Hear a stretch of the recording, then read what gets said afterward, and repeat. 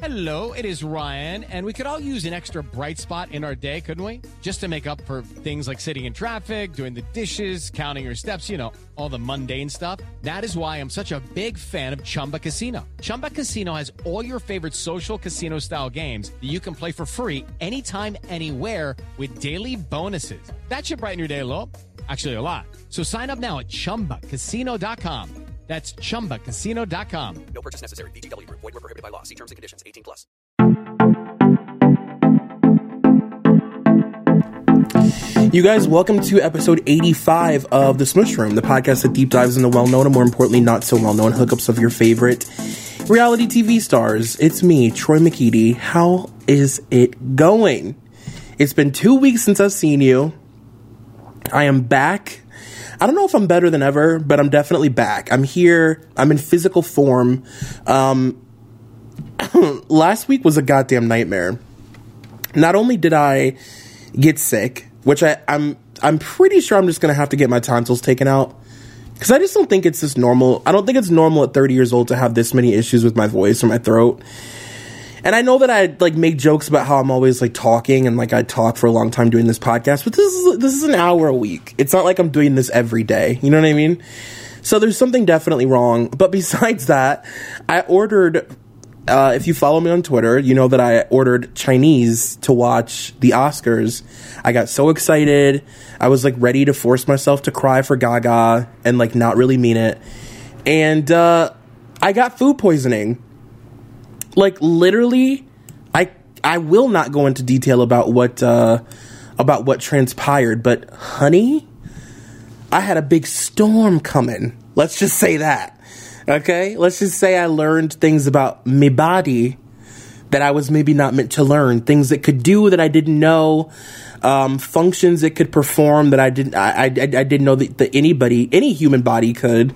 It was a travesty. So now I'm going to the grocery store tomorrow. I'm doing a full cleanse.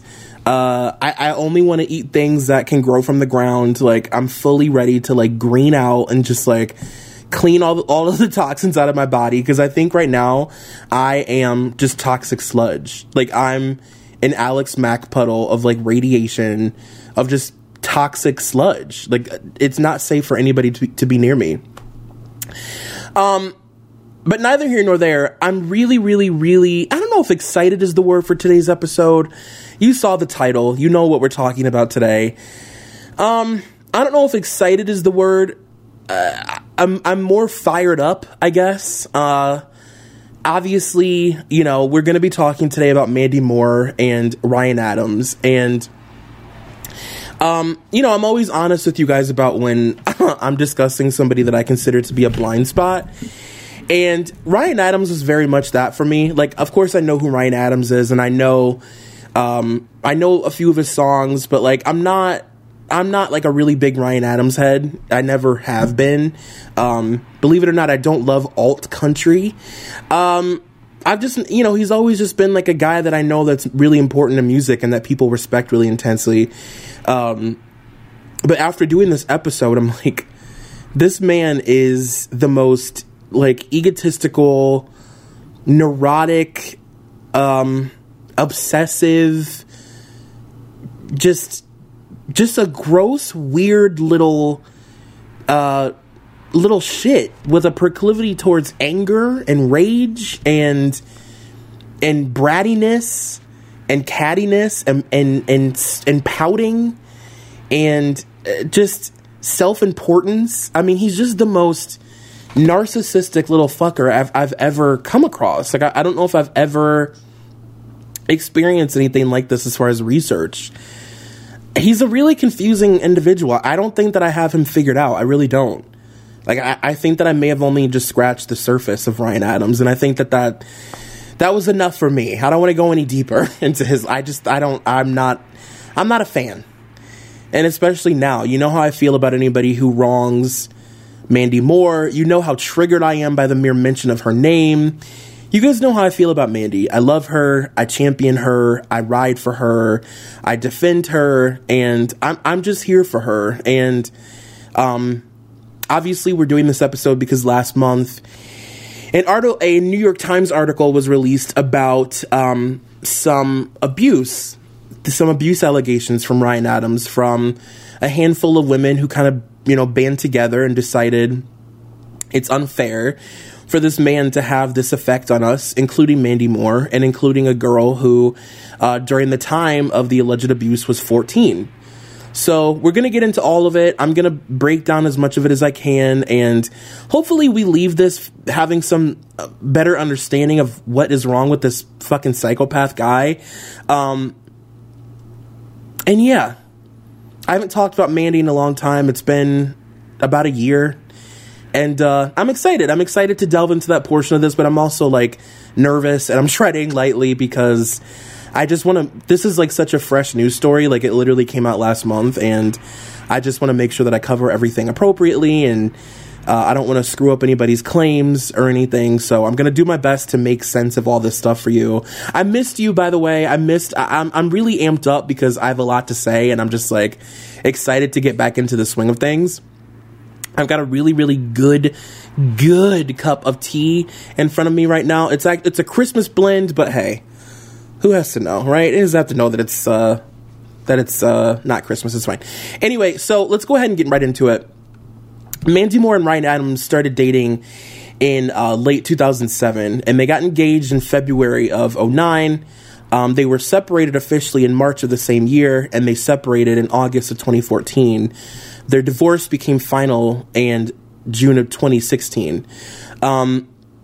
Ryan staunchly denied that he was dating Mandy Moore at the beginning, and he went as far as to attack, all these media outlets for printing, quote, lies.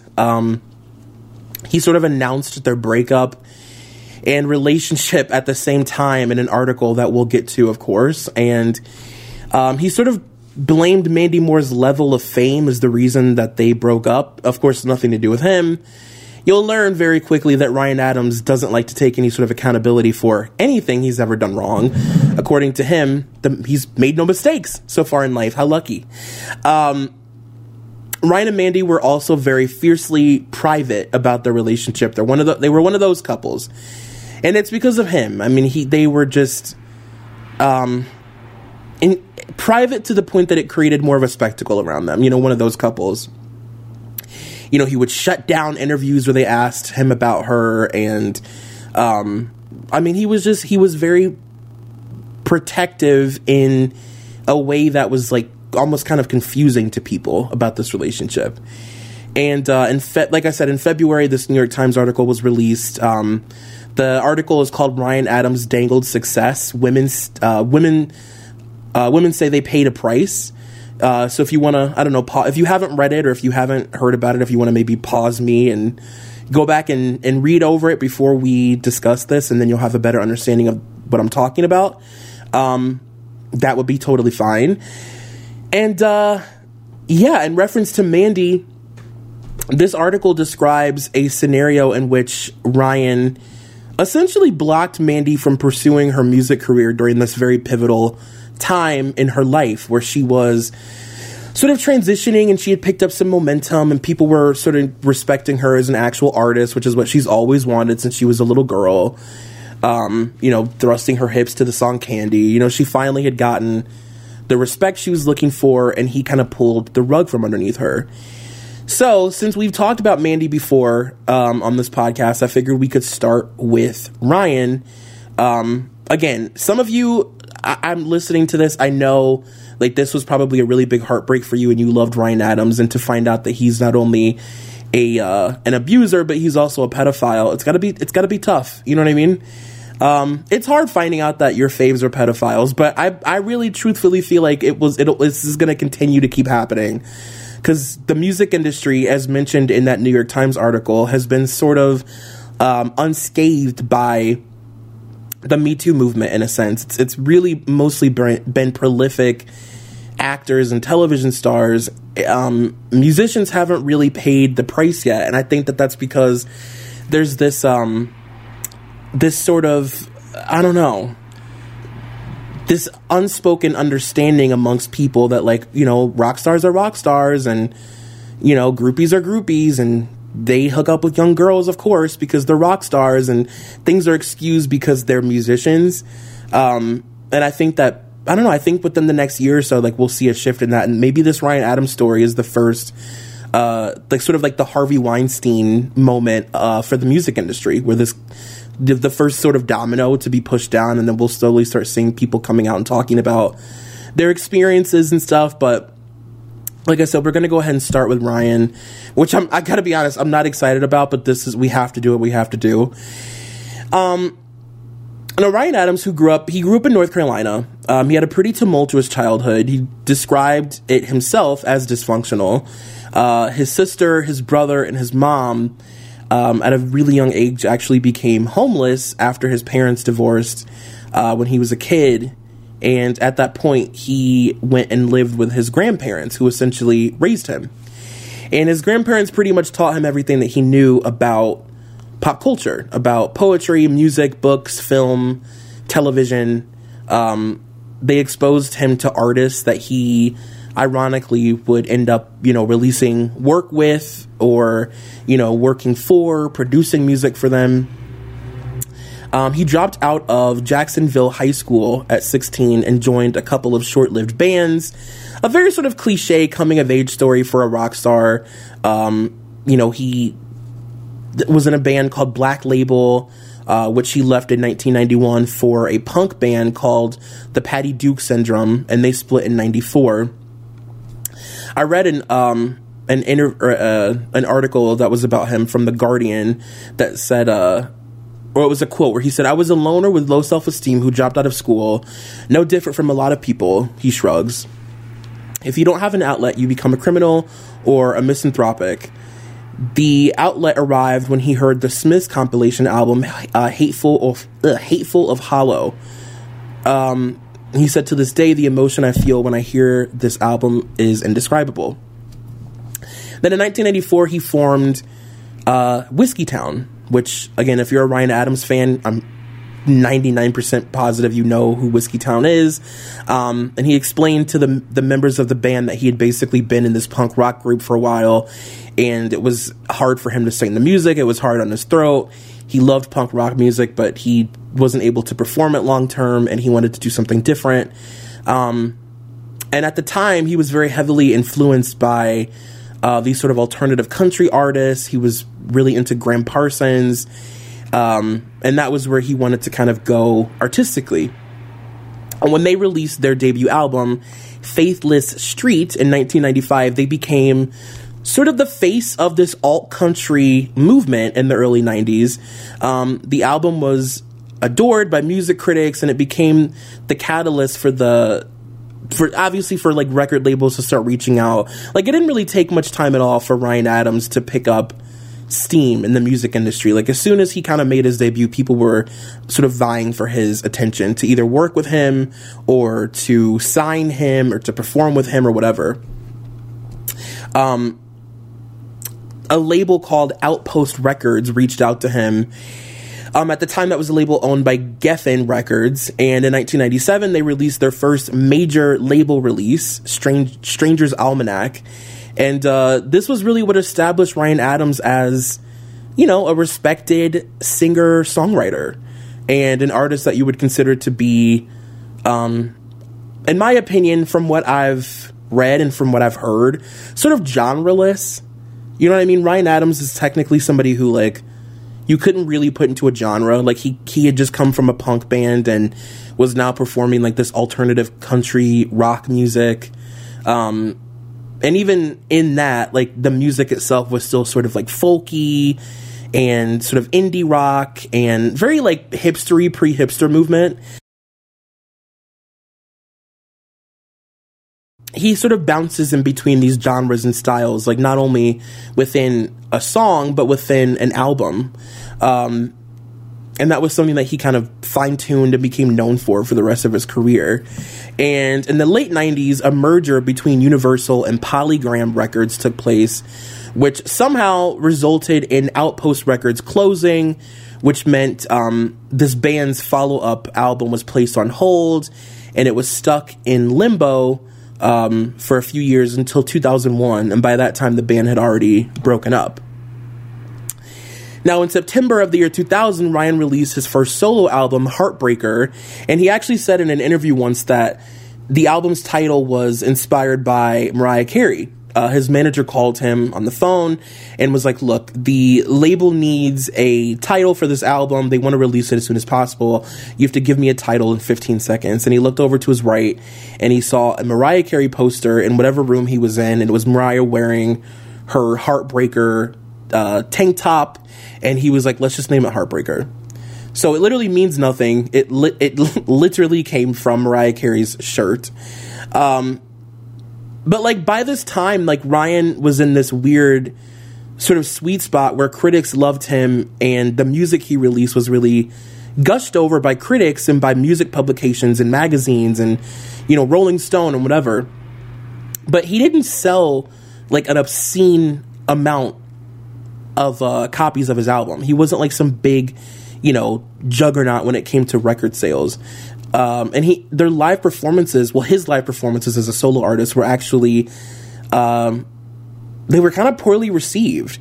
Like, in other words, up to this point, he was sort of like a music industry darling.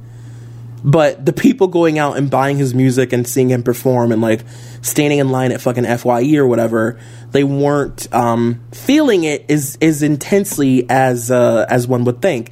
But now these albums, especially his first couple solo albums, have gone on to become, I mean, they're kind of iconic. I mean, Bryan Adams is a really big blind spot for me, but from what I've read, these two albums are really prolific and are a really big deal and really kind of changed the direction that music was going during this time. There was a lot of people trying to kind of copy his sound, and he became a really prolific figure in the music industry.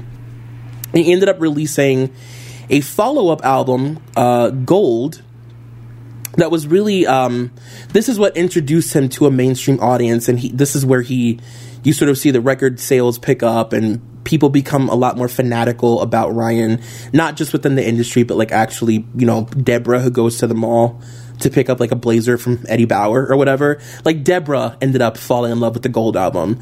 And not only was the album well received, but the music video for his first single, New York, New York, featured Ryan performing in front of the New York City skyline. And ironically, the video just so happened to come out 4 days prior to September 11th, which meant MTV and VH1 heavily rotated this song in this music video. I don't know if you guys remember when September 11th happened, any song, especially a song that had come out recently, like any music video or song that had come out within the year that was sort of patriotic or hopeful in any way, just got so much airplay. And then songs like Loverboy by Mariah Carey that were like frivolous pop songs got completely ignored.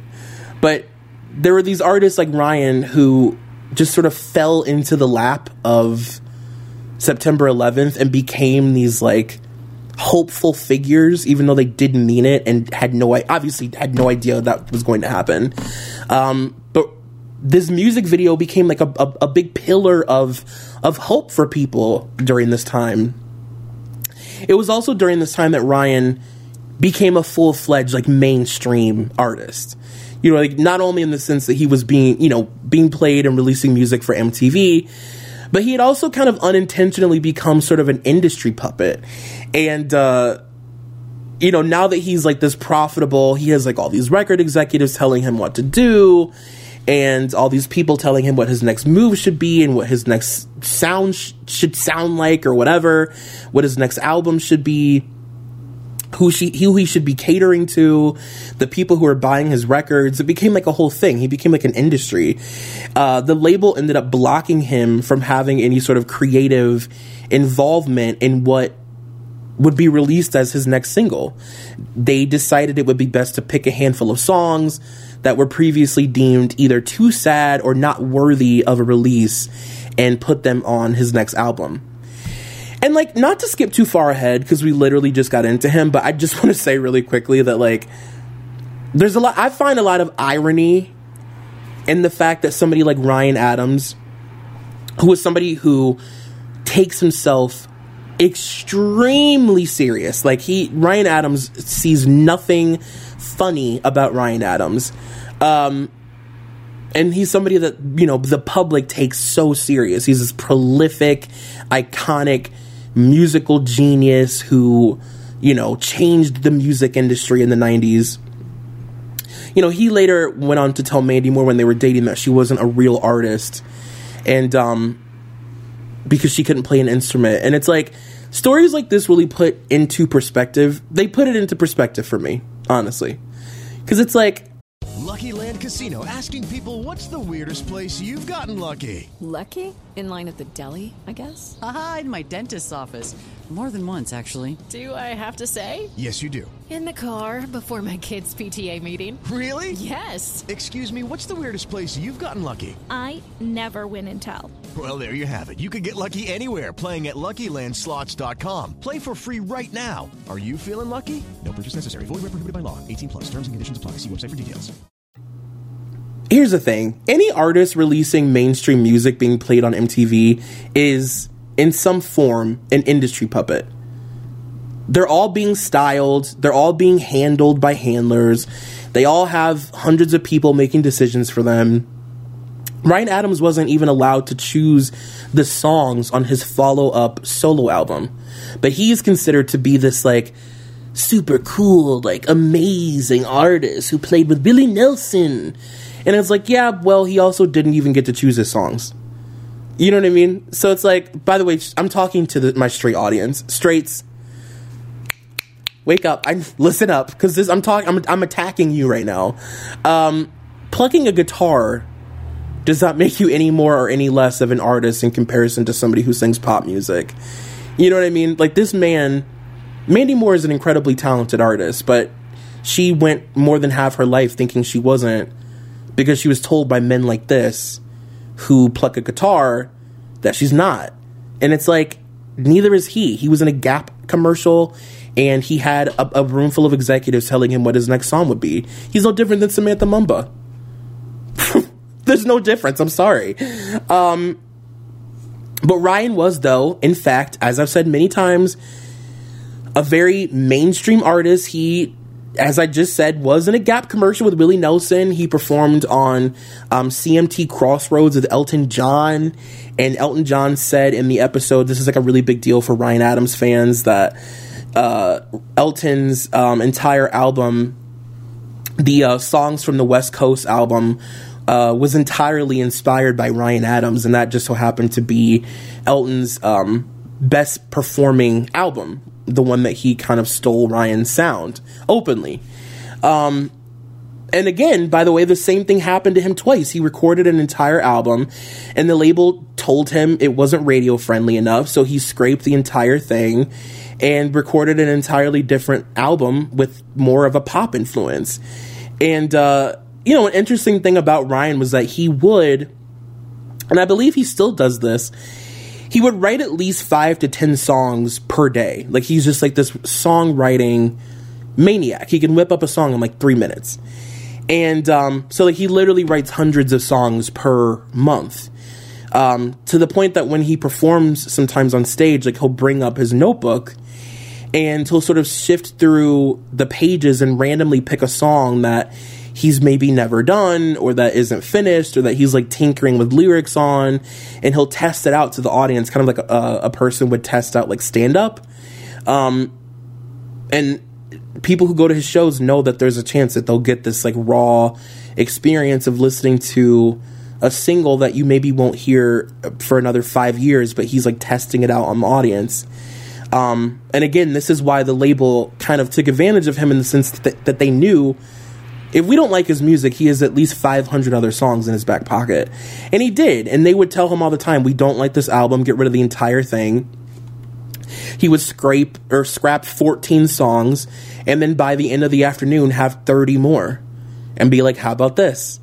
Like, the man just literally wrote songs all day, every single day.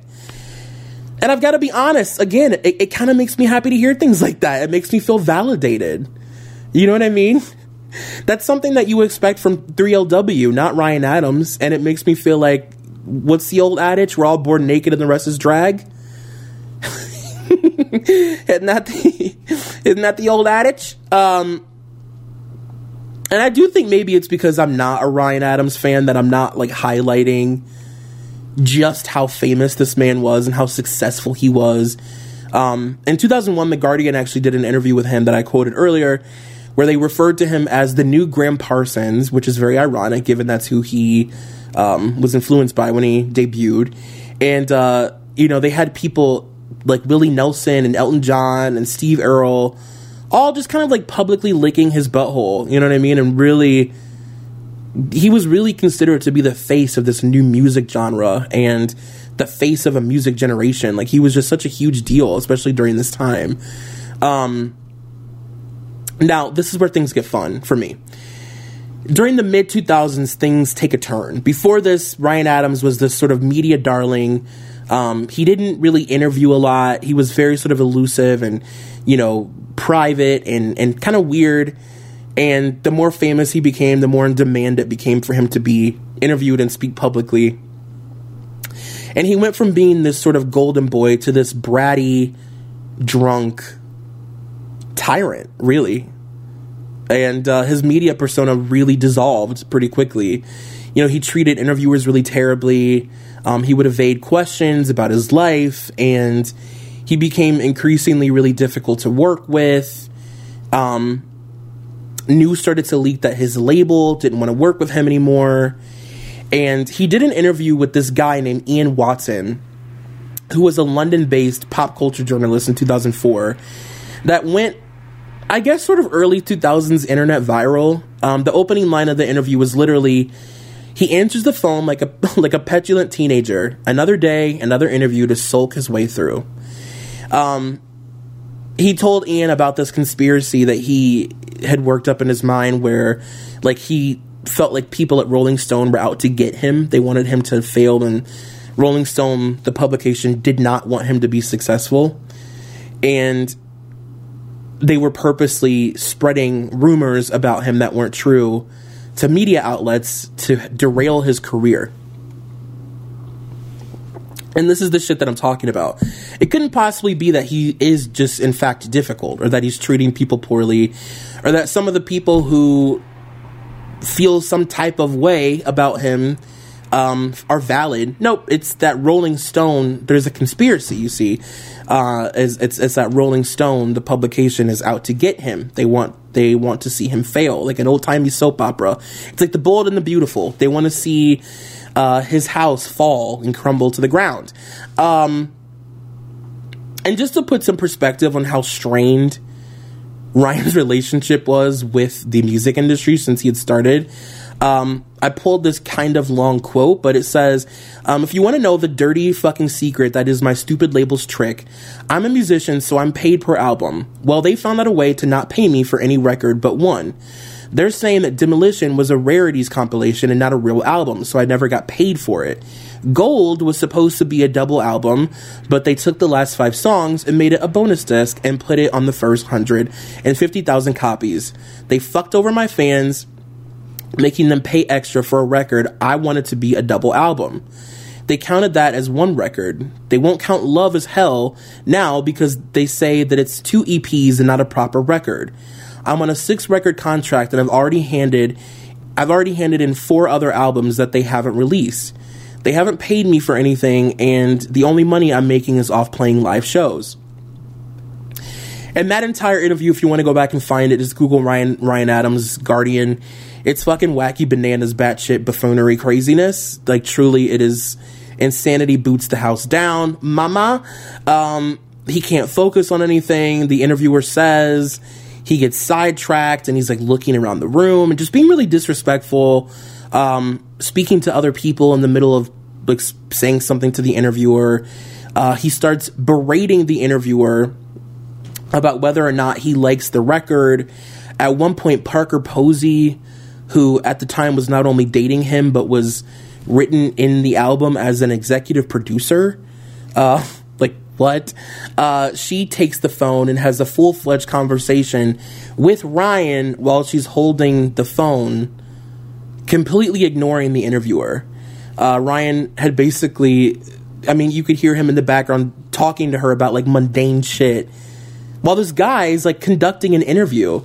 And Ryan had basically sank himself into a depression. He became a regular at every dimly lit dive bar in every city he traveled to, and he started using drugs to cope. I'm just going to read a little bit from that interview from The Guardian. It says, because I'd been a lonely person all my life, I'd go to these places in the evening. I liked the warmth of the environment and everyone who had problems. They all just disappeared. I never drank during the day or when I mowed the lawn, but I couldn't drink unless I found cocaine, which is actually really sad. Not huge quantities. I wasn't living Scarface, but you would do a bump on the edge of your hand and sit there and tell stories. I don't know. He said, I didn't know this at the time, but people have since said that they were certain I would die. So much that the New York Times literally released an article in 2007 titled, Ryan Adams Didn't Die. And, like, you can just tell by the statement, I wasn't living Scarface, you do a bump on the edge of your hand and sit there and tell stories.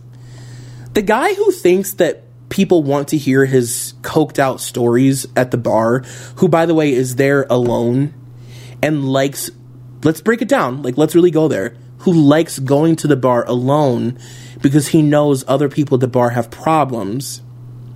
So he likes the energy of a room full of depressed alcoholics who have issues because they disappear, and then he does a bump and tells stories. Imagine that's the guy who, I'll tell you who that person is. That's the person who tells you that they have to tell you something and has you lean in real close and then wraps their arm around your neck. I've had this happen to me. And then wraps their arm around your neck and pulls you in real close and like almost breaks your neck. You know what I mean? It's the person who, like, evades your space in such a profound way that you're shocked by it. You know what I mean? Like, that is, they want to hear me do a bump and tell stories. I don't think so, sir. He started routinely snorting heroin mixed with cocaine, and he would also take handfuls of whatever pills he could find and wash them down with alcohol. By 2007, he was sober with the help of his girlfriend, Jessica Jaffe, who apparently used Valium therapy and attended 12-step meetings with him. From what I gather about Ryan Adams, having known little to nothing about him as a human person, he seems like somebody who has a really hard time being held accountable, being told what to do, being told he was wrong, dealing with anything difficult. He is a brat. This man is a fucking bratty little fuck. And this dates back as far as the 90s. Like, you know, he comes off as this, like, this defensive little fucker in most of his interviews. And when it comes to his battle with drugs, he's no different. He still sort of downplays the level of addiction and makes it seem like he sort of had it all together the whole time. And, you know, all it was a couple bumps off of his knuckle or whatever, and that was it. I'm sorry, but the New York Times doesn't write an article about you titled, Ryan Adams did not die this year, if all you do is go to bars, tell fun stories, and do the occasional bump. Like, that doesn't facilitate an article about the shock that you're alive. I'd like to transition over to Mandy Moore for a second, if we may. I just got really excited. Let me take a sip of tea first, though. Some good nasty Christmas tea. You know what I mean? The last time we discussed Mandy Moore on this podcast, we had left off at a time in her life where she was being sort of reintroduced to us as an actress, and she had just starred in A Walk to Remember, which ranked in a shit ton of money at the box office. She was praised by critics and moviegoers. And we now enter Mandy Moore's experimental, like, I don't know, I'm on a quest to be taken seriously as an artist and remind you that I can, in fact, sing and that there's more to me than a robotic hip thrust or an Herbal Essences commercial. She released an album called Coverage, which was a compilation album of 70s and 80s love songs. And the album actually did perform surprisingly well. It reached number 14 on the Billboard 200, which is her highest to date. And it sold 53,000 copies its first week. Again, her highest to date. And you may not remember many singles from this album, but you definitely remember Mandy Moore's version of Have a Little Faith in Me. And I don't know why, for some reason, I thought that Have a Little Faith in Me was like old school blonde Mandy who did like a cover for like, I don't know, some fucking soundtrack or something, like A Bug's Life or something. I don't know. I completely forgot that song came from her compilation album of love songs.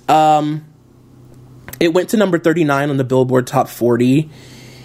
And in an all music review of the album, they said, while Coverage isn't always successful, it is always admirable and likable, and certainly puts Moore on the right path for an interesting, successful career. And even though that's like a really small little quote, I do think that review does a really good job of summing up in general the public's feelings towards Mandy Moore at this time. I don't know. Like, she had potential to prove herself. She had proven herself to be an above average actor, right? Especially in comparison to her pop counterparts, who were also all sort of dabbling in acting in their own way. And then she released an album that was very well intended, and it showed, it wasn't showboaty, it wasn't cocky, it wasn't in your face, it wasn't obnoxious. It was Mandy Moore's very respectful way of letting us know that she was capable of more. No pun intended. Actually, pun intended. Let's say I did it on purpose. But you know what I mean? Like, it was respectful. It wasn't like this whole... It wasn't her going out and like... I don't know. Do you know what I'm trying to say? It wasn't her going out and performing on stage and like silk gloves up to the armpit and like doing like a Sonia Morgan cabaret-esque crooner style performance, like laying across a piano. It was just her like being chill and being like, these are songs I love, and like, I don't know, I've never gotten to do music like this before, and I hope you guys like it. Like, this is who I actually am. That being said, the album was still kind of considered to be a disappointment to her label, and in 2004 they released a bunch of Mandy Moore compilations, and she was then released from her record label. And she spent the next few years really leaning into acting, but she felt mismanaged, and the roles that she accepted during this time were for cheesy, low-budget movies that tried to like pander to the teen audience, and most of them failed miserably. She starred in How to Deal and Chasing Liberty, two films that received super negative press and barely made any money. Not a good look for a girl who just starred in a massively successful, like, giant, big box office film that won the hearts of America. You know what I mean? To then go do, like, a straight-to-DVD, like, shitty teen film. She also starred in Saved with Jenny Malone and Macaulay Culkin, a movie that didn't get a wide release but was loved by critics, and it did gain a really large cult following. I remember Saved being one of those movies that I would go to the video store and like not pick up until I did, and then I owned it for a million years, and I would watch it all the time, and my friends and I would quote it, and there were all these, like, it was one of those movies where, like, if you knew the movie, everybody had inside jokes about Saved. You know what I mean? But this was sort of that, I don't know, this was also that era in Mandy Moore's life where she became, sort of rebellious against her early stage presence. She was very rebellious against early young Mandy Moore. Like, she wanted you to know that she was not that gal. In a 2006 interview, she talked about how, she basically had made a joke that her debut album felt age appropriate for the time, but also just sucked so bad, and that her second album was so terrible that she wished she could pay back everybody who purchased it. Like, really just sort of denouncing, pulling a Miley. Do you remember when Miley was on Ryan Seacrest and she said during the Bangers era that anything she released prior to Bangers is like basically not her music? except for like Party in the USA and The Climb. the only two songs that she claims. I do, by the way, wish that Miley would every once in a while perform 7 Things. You know what I mean? Remember 7 Things? Anyway, after her contract with Epic ended, Mandy signed a deal with Sire Records that ended up falling through because she didn't have enough creative control over the project, and she ended up meeting with The Firm, which was a small label owned by EMI, where she released her 5th album, Wild Hope. And she really put her heart and soul into this album. It's the first one that she was able to co-write each song. She hired John, I don't know how to pronounce his last name, Elijah? I don't know, Google it. Elijah? He was a guy, I don't know him, but he was somebody who was known for working with Dave Matthews and Liz Phair. And to executive produce, he was basically hired in to executive produce the album. And most of the songs in the album, like I said, they were written by her, but they were written about her breakup with Zach Braff. And they were released herself via MySpace. And I know that I've said this a million times in this podcast, but like, young people will never understand. Like, a young person, you, a youngin', whoever you are right now, you're like 20 or whatever, listening to this, and you think that you have this idea of what it means to be like, oh, it was released on MySpace, which means like that she just posted it on, like, I'm sure that in your mind it's comparable to her posting it on like Instagram. Let me tell you something. It's not. Like, MySpace was as important as, like, if not more than like iTunes. It wasn't used for streaming. It was used to, these artists had complete 100% creative control over everything they wanted to release with MySpace.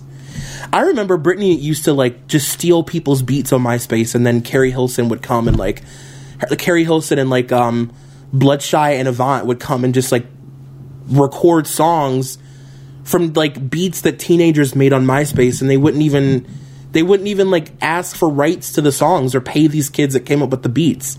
It was the wild, wild west of music, for real. Anybody could make music, and it would just so happen to take off. You had people like Tila Tequila who would be like, I'm going to post a song on MySpace. And then all of a sudden they were just like music artists, or like Jeffree Star. I don't know. It's insane. But she released the music on MySpace and decided to Annie Oakley it herself. Wild Hope is Mandy's most critically acclaimed album to date. It's also, I don't know. This was Mandy trying to let us know that she actually all along wanted to be like Fiona Apple. She always wanted to be like a Tori Amos, a Fiona Apple, a Liz Phair. That was her gig.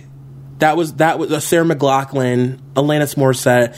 That was her fantasy. Like, that was who Mandy Moore wanted to be as an artist all along. And this album was her way of letting you know that. Like, forget about me thrusting my hips in that empty pool. Bitch, I'm Fiona Apple. That's who I really am. Now, we have to talk about this relationship, and things are about to get very, very dark, so I'm just letting you know. So in early 2008, news started to circulate that Ryan and Mandy were dating. New York Magazine ran a piece titled, Mandy Moore and Ryan Adams are dating? Sweet. And sensitive. And when a reporter from New York Magazine asked Ryan about it, he said, I can't believe you guys would print lies like that. You said Mandy Moore and I were dating, which we're not. She's single, and I don't know why everyone thinks she has to be in a relationship. And you implied that I was cheating on my girlfriend. I would never do that. One of my exes cheated on me with her ex while I was touring, and I'm so hurt and upset that you would print lies about me and my friend. And then New York Magazine, this is actually really funny. Then New York Magazine ran a piece apologizing for the assumption that Mandy and Ryan were, in fact, dating. But the really funny thing... Oh, and by the way, upon Ryan's request, they had to put that in the article. Upon Ryan's request, we retract the statement. He probably threatened everybody with a little switchblade. Then, in a confusing turn of events, Ryan released a statement like the same day to OK Magazine that he and Mandy had been dating since December of the previous year. He said, "Mandy is one of those genuinely sweet, angelic people you wish to meet your whole life. I am grateful for our friendship and how it allowed us both to grow and learn more about each other." And another strange turn of events, he also announced their breakup during the same interview. He said, "Unfortunately, I am allergic to paparazzi, and I found that the best antidote to that sort of nonsense is staying behind the guitar and typewriter, staying close to my support group of friends and bandmates, and not engaging in activities that prevent me from taking care of myself and others. I found the entire speculation and subsequent photographs and intrusions terrifying, and only wish to live as normal a life as possible, so that I might always remain punk as fuck and sober." After their initial split, they got back together in December of the same year. And it's worth mentioning, by the way, just to give some insight as to where Mandy Moore was emotionally during this time, that her parents had also just split up after 30 years of marriage. Mandy was on a family vacation with her entire family, her brothers, her mom, and her dad, and she came across her mom's laptop. She opened it up and she found an email that was typed out to her. And she was like, "Why is my mom typing out an email to me when we're on vacation together?" And it was basically this letter explaining that she had fallen in love with somebody, that somebody was a woman, and she was leaving Mandy's dad. And Mandy has a really interesting family story. Like, I don't know if I mentioned in the last time I talked about her, but her brothers are both gay, and then her mom came out obviously late in life as a lesbian. So her being straight, like, she's literally the minority in her family. She, like, basically her whole family is gay, which is awesome. A dream. Could you imagine? So in early 2009, it was confirmed by Mandy that she and Ryan were engaged. They announced, the announcement was also tied to Ryan releasing a book of poetry, and Mandy's announcement she would be releasing a 6th studio album called Amanda Lee. And in March of 2009, Perez Hilton confirmed that Mandy and Ryan tied the knot in Savannah, Georgia, at the Chatham County Probate Court. So there was just like a courthouse thing. Mandy was asked by reporters why they didn't have an actual wedding, and she said, "I've never really been that kind of girl. I kind of feel like because I've been able to get married in a few films, I kind of got that whole giant wedding fuss out of my system. The real thing can be considerably less of a big deal."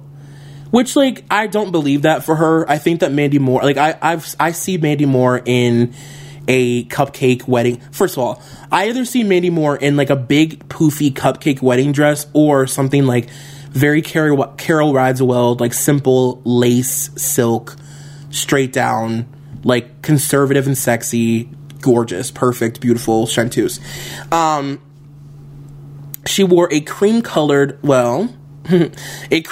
lace tea-length dress with flats, and Ryan wore skinny jeans, a t-shirt, and a blazer. They had one friend present, and they exchanged simple silver bands that they got from a local antique store. And Ryan later said in an interview that he didn't even remember marrying Mandy because of the painkillers he was taking at the time. And he sent out a tweet saying, When someone told me that I got married, I thought they were joking. Then I realized how many painkillers I was taking. Honestly, there wasn't enough to numb my shock. Galley goops. And then he deleted the tweet. Which, like, I love when celebrities delete tweets. Like, what are you thinking? When you've however many million followers, you don't think statistically not one single tween took a snapshot? Snapshot? I'm 80 years old. A snapshot. So a month into being newlyweds, Mandy did an interview with EW where she was asked if Ryan helps her with her music, or if they release anything together, or if they'll be releasing anything together in the future. Which is ironic, given what we know about him now and how he used to kind of hang that over women's heads to gain power over them. She said, She said, I'd throw him a bone. I know he needs the work. I'd certainly allow him to come on the road if he needed a job. She said, no, I'm just kidding, but I'm sure in due time something will probably come about in terms of collaborating. We certainly have done that at home, writing together. It's just organically happens. In terms of putting stuff out there for the public consumption, I don't know, maybe somewhere down the line that'll be fun. And it's ironic, like, given what we know and also what I'm going to read to you in a little bit, but just, like, keep that in mind. And then Ryan did an interview with LA Weekly that went on to become pretty well known. It's making its rounds again because Ryan Adams is in the news right now, where he stopped the interview and refused to answer questions after the guy brought up Mandy. Now, mind you, Mandy wasn't as private about their relationship as he was. She at least allowed people to ask her questions about him. Ryan, if you mentioned her name, would just fucking lose his mind. So I'm going to read this whole thing to you. It's pretty long, but just go with it. So the interviewer said, on the surface, it seems like you and Mandy Moore are polar opposites. Could you pinpoint a specific moment when you realized you wanted to spend the rest of your life with her? Ryan said, I understand why you would be interested, but I understand I understand the question, but you should know that I don't discuss my personal life. And the interviewer said, how much stock do you put in what rock critics say? For instance, I think one criticism against you in recent years is that you've been overly prolific. Ryan said, I don't understand your question. He said, are you personally affected by negative reviews? Ryan said, it isn't personal, it's just about records. It is what it is. It's a very vague question you're asking me. I don't know what review you would be talking about. I feel like you're making a generalization and asking me to comment on a generalization about a non-specific question, which is weird. I don't understand what the point in me commenting on that would be. And the guy said, have you ever read anything about yourself in which a critic pointed out to you your prolificacy as a negative? Granted, I don't have a specific review to back that up right now, but I was hoping you could comment on the notion that some might view your content output as negative, and whether you would take any stock in that.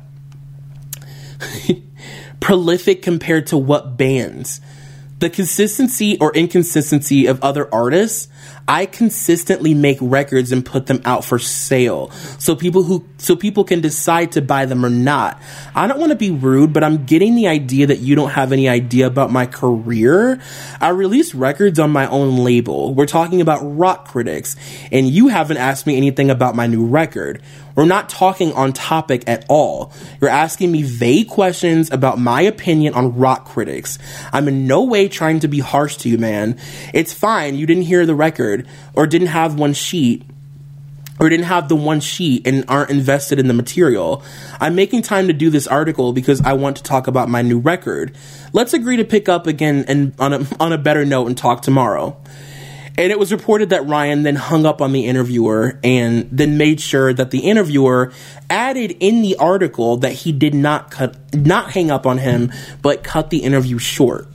And a few years later, he told BuzzFeed, okay, so I hung up on that guy because in the middle of the radio, or he said, I hung up on that guy because I was on the radio getting asked about my wife. I was really nice about it at first. And I'm sorry, but I don't repeat myself. The deal is this. I'm a very private person, and I'll be a gentleman and say I'm not talking about my marriage ever. I'll never, ever talk about my marriage. Which makes a lot of sense when you find out that, well, give me a second. Let me sip my Christmas tea. So while Ryan was in New York, Mandy filed for divorce in January of 2015. And according to legal documents, Ryan stated August of 2014 as their separation date, which confirmed that for several years they had been living separate lives.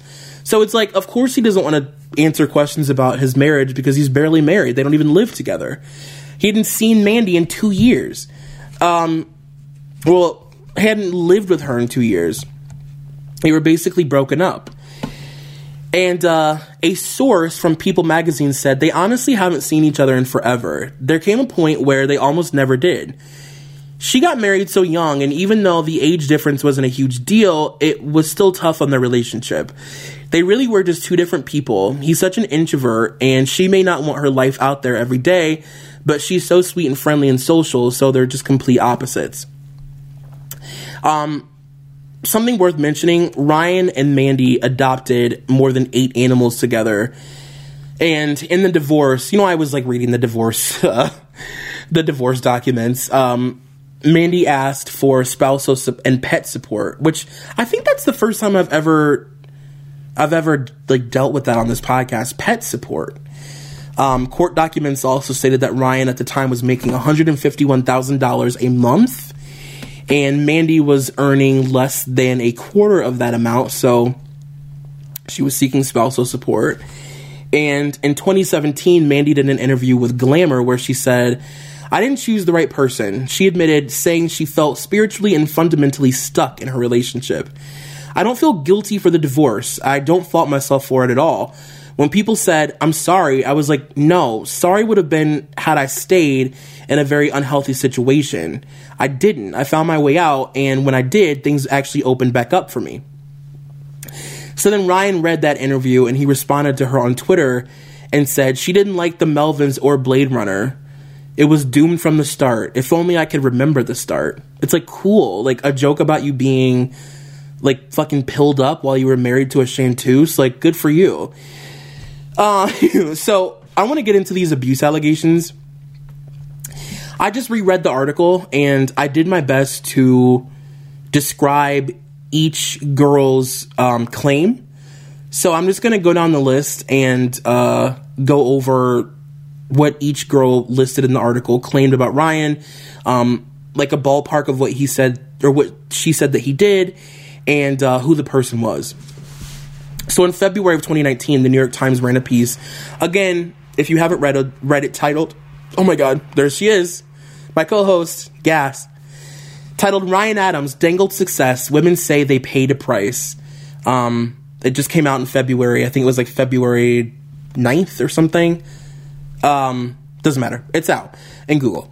And if you haven't read the article, they basically give insight into Ryan's very specific way of mentally threatening and tormenting women and underage girls. And he's been doing this for a little bit over a decade, or as far back as the first person claims. So, the first girl mentioned, her name was Ava. The article went by her middle name to protect her because she was underage during the time that this all took place. Ava, who was an aspiring musician, started corresponding with Ryan in 2013 when she was 14. Apparently, Ryan exposed himself to her several times via Skype and would proposition her for phone sex. He would send her text messages saying, that he would get in trouble if anybody knew what they were talking about. He told her to keep their exchanges a secret while continuing to ask her for nude photos. He even made a joke in one of their texts that got examined by the police that if people knew what he was doing, they would view him as R. Kelly. And his thing, by the way, this reoccurring theme of promising these girls that he will make them a star, very R. Kelly, make them a star. He said it himself. Couldn't be more of a perfect description. That he would make them a star, that they're like, I've never seen talent like yours before. Oh my God, I have to work with you. Can I produce an album for you? I'm in love with you. Within a week of knowing them. The second artist listed was Phoebe Bridges, who was 20 at the time. He invited Phoebe to perform for him at his studio and compared her to Bob Dylan. He also gifted her this really expensive guitar and told her that they were going to work together and that he was going to produce her debut album. He immediately started sending her these flirty text messages, which then led to a relationship. And a week into knowing her, he discussed marriage with her and told her that she was going to open for him on tour. And then his attention very quickly became obsessive and emotionally abusive.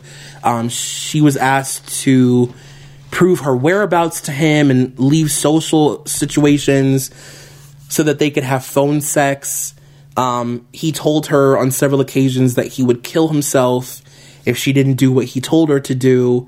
2 of her songs were released under his label, and he was given 100% credit for her ability as an artist by the public.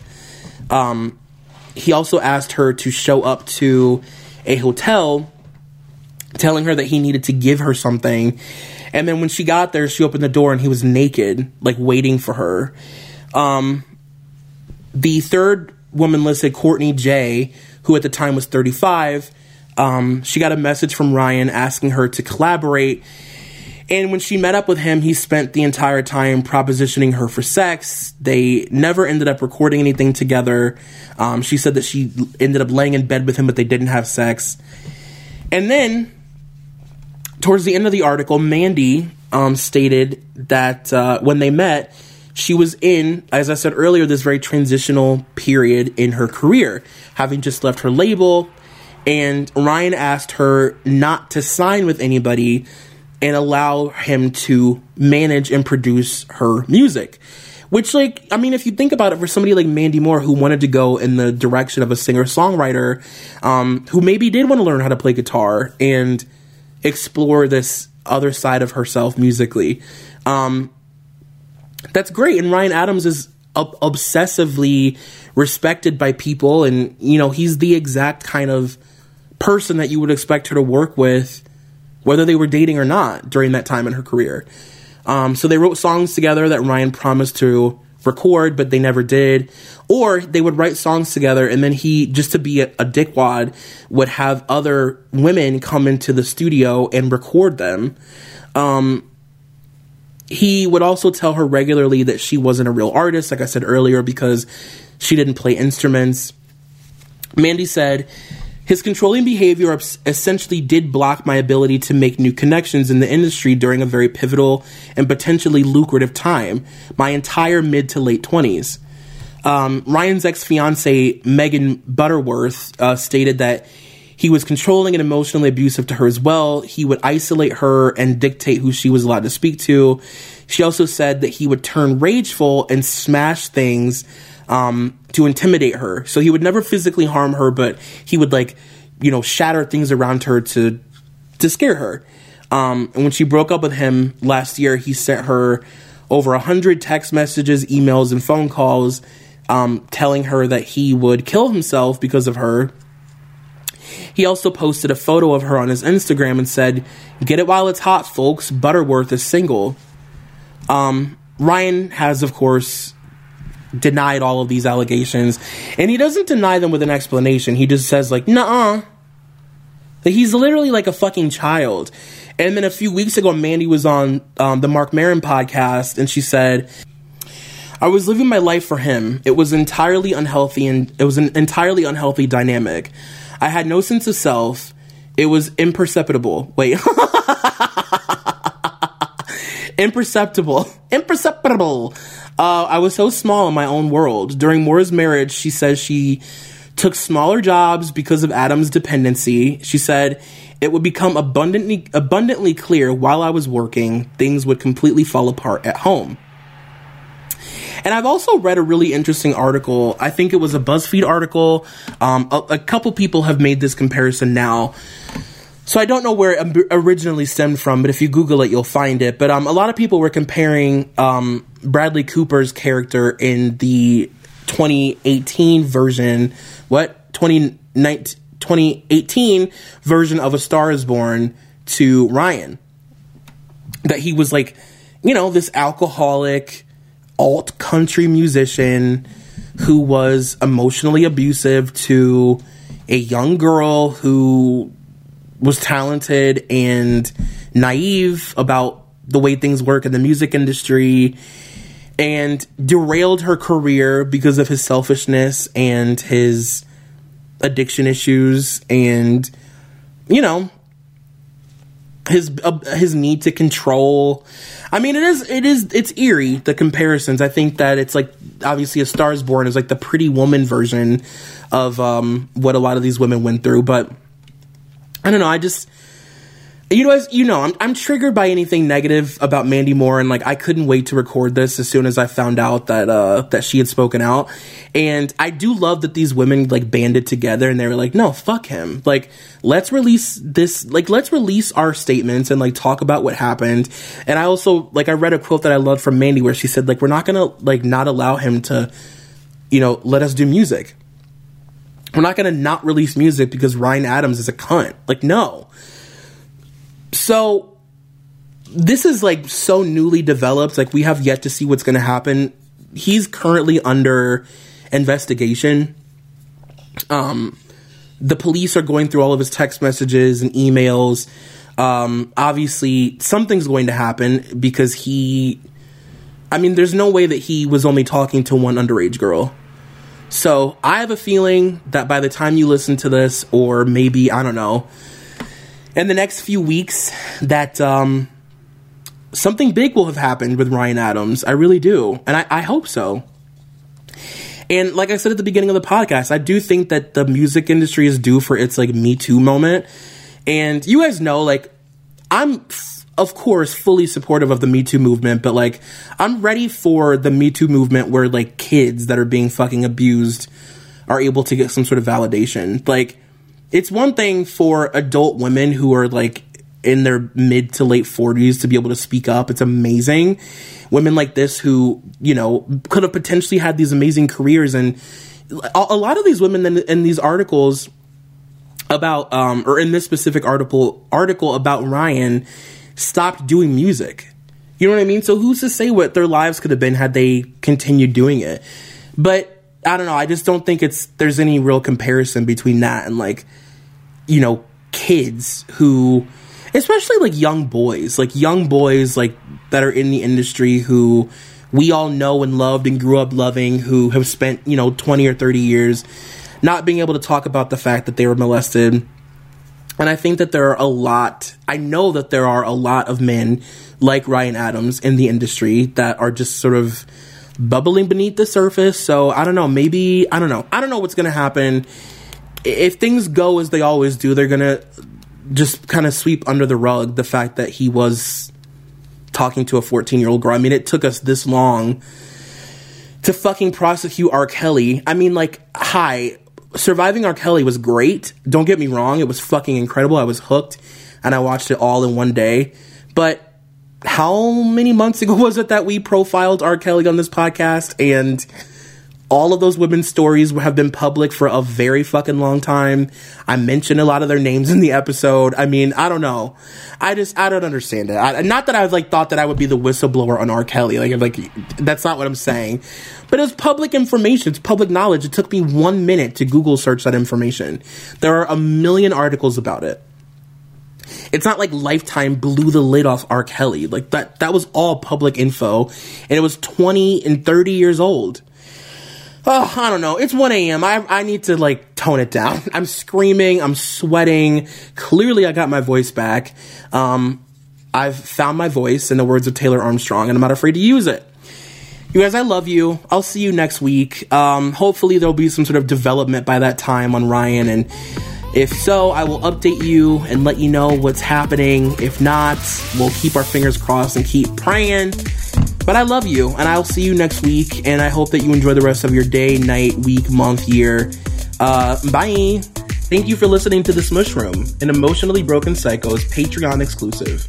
Please make sure to head over to Apple Podcasts and subscribe, rate, and review. It really helps your boy.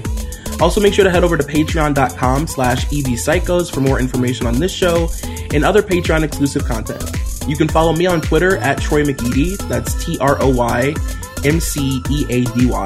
You can also follow this podcast at EBP_Smushroom. Thank you to executive producer Molly McAleer and coordinating producer Nicole Matthew.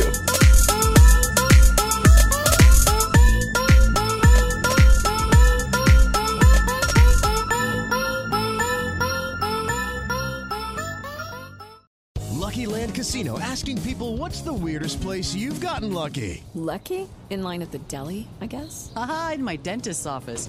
More than once, actually. Do I have to say? Yes, you do. In the car before my kids' PTA meeting. Really? Yes. Excuse me, what's the weirdest place you've gotten lucky? I never win and tell. Well, there you have it. You can get lucky anywhere, playing at LuckyLandSlots.com. Play for free right now. Are you feeling lucky? No purchase necessary. Void where prohibited by law. 18 plus. Terms and conditions apply. See website for details.